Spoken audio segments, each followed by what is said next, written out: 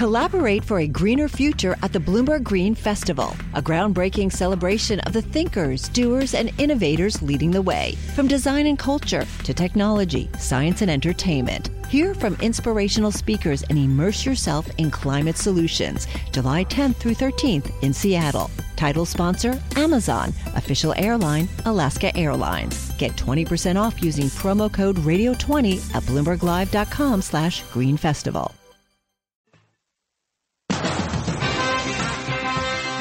Broadcasting live to New York, Bloomberg 1130. To Washington, D.C., Bloomberg 99.1. To Boston, Bloomberg 1200. To San Francisco, Bloomberg 960. To the country, Sirius XM Channel 119. And around the globe, the Bloomberg Radio Plus app at Bloomberg.com. This is Taking Stock.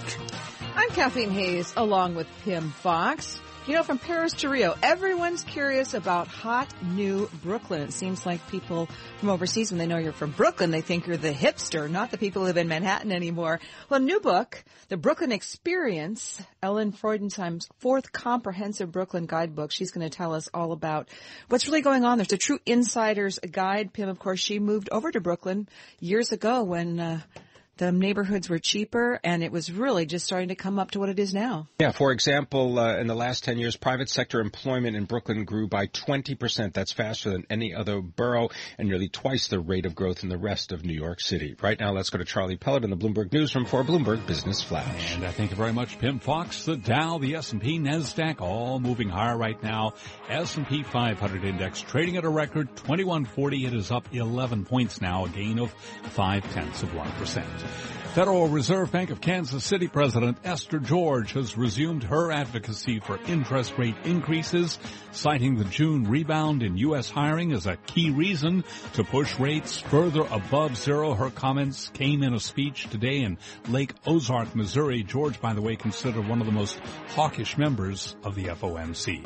Stocks are higher, the dollar strengthening with industrial metals amid speculation the U.S. economy maintains is strong enough to propel global growth without forcing the Federal Reserve to tighten policy. Oil swinging between gains and losses. Oliver Sloop is with II Trader. He's in Chicago. His rig counts have been up 5 out of the last 6 weeks, which indicates that we're seeing activity start to pick up at these higher prices, and I think that bodes well for the bears in this market and kind of has some of the bulls on their heels taking some profits at these higher prices. We also have Canada coming back online. They were disrupted from wildfires outside of Canada. We also had Nigeria picking up again, and they were disrupted by militants. And right now we do have West Texas Intermediate crude down 1.4%. Gold down 0.1%, $13.56 an ounce. S&P up by 0.5%. 2:32 on Wall Street. Now we'll look at other stories making news. Charlie, thank you. From the Bloomberg Newsroom, I'm Mark Crumpton. Home Secretary Theresa May will succeed David Cameron as the UK's next Prime Minister. The way was cleared when Energy Minister Andrea Leadsom, May's only opponent in the Conservative Party's leadership race, dropped out. The interests of our country are best served by the immediate appointment of a strong and well-supported Prime Minister. I am therefore withdrawing from the leadership election, and I wish Theresa May the very greatest success. I assure her of my full support. May will become Britain's second female prime minister. Margaret Thatcher was the first. It may be a sign that Bernie Sanders is about to endorse Hillary Clinton. Sanders will campaign with the likely Democratic presidential nominee tomorrow in New Hampshire. The parents of Dallas shooter Micah Johnson are speaking out after the deadly ambush last week that left 5 police officers dead. James Johnson became emotional while speaking with the website The Blaze. Don't know what to say to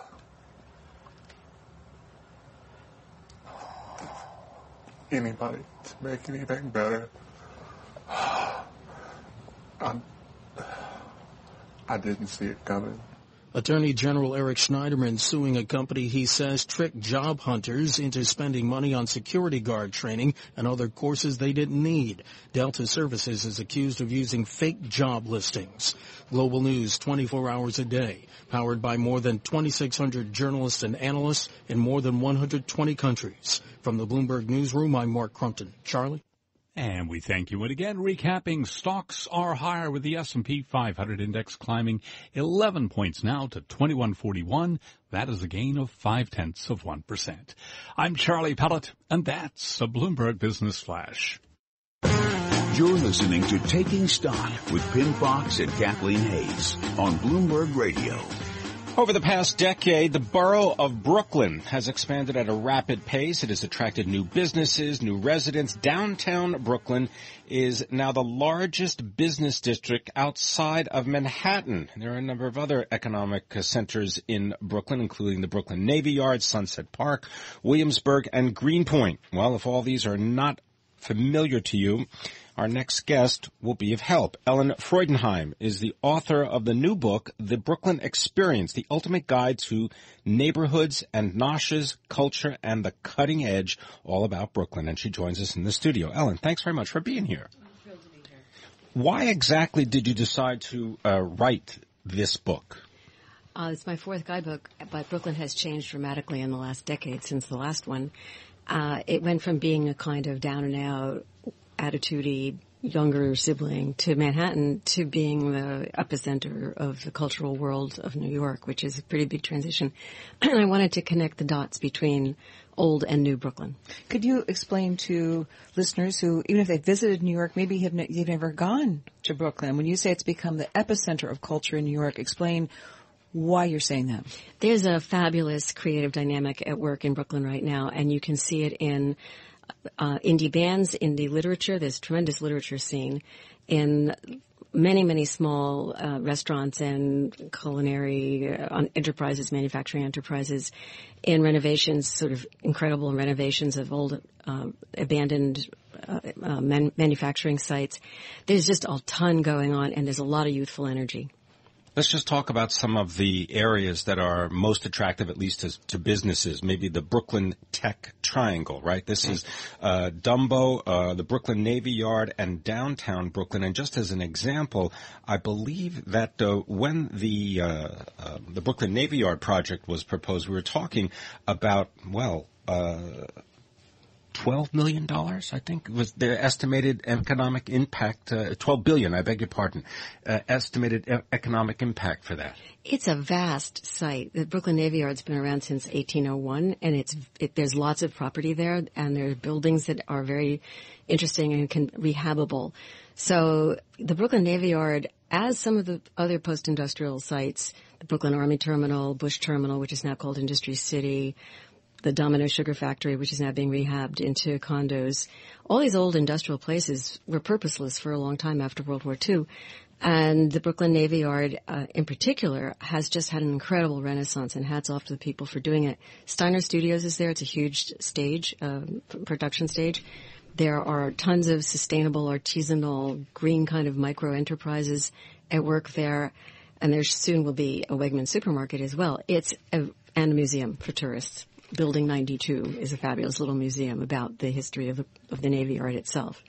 It's a story of a phoenix. Well, I'm stealing this from your book. With Steiner Studios, which is the largest tenant at the Navy Yard, is the largest film and television studio complex with the largest soundstage outside of Hollywood. It's got 10 sound stages, and it's also near a rooftop garden.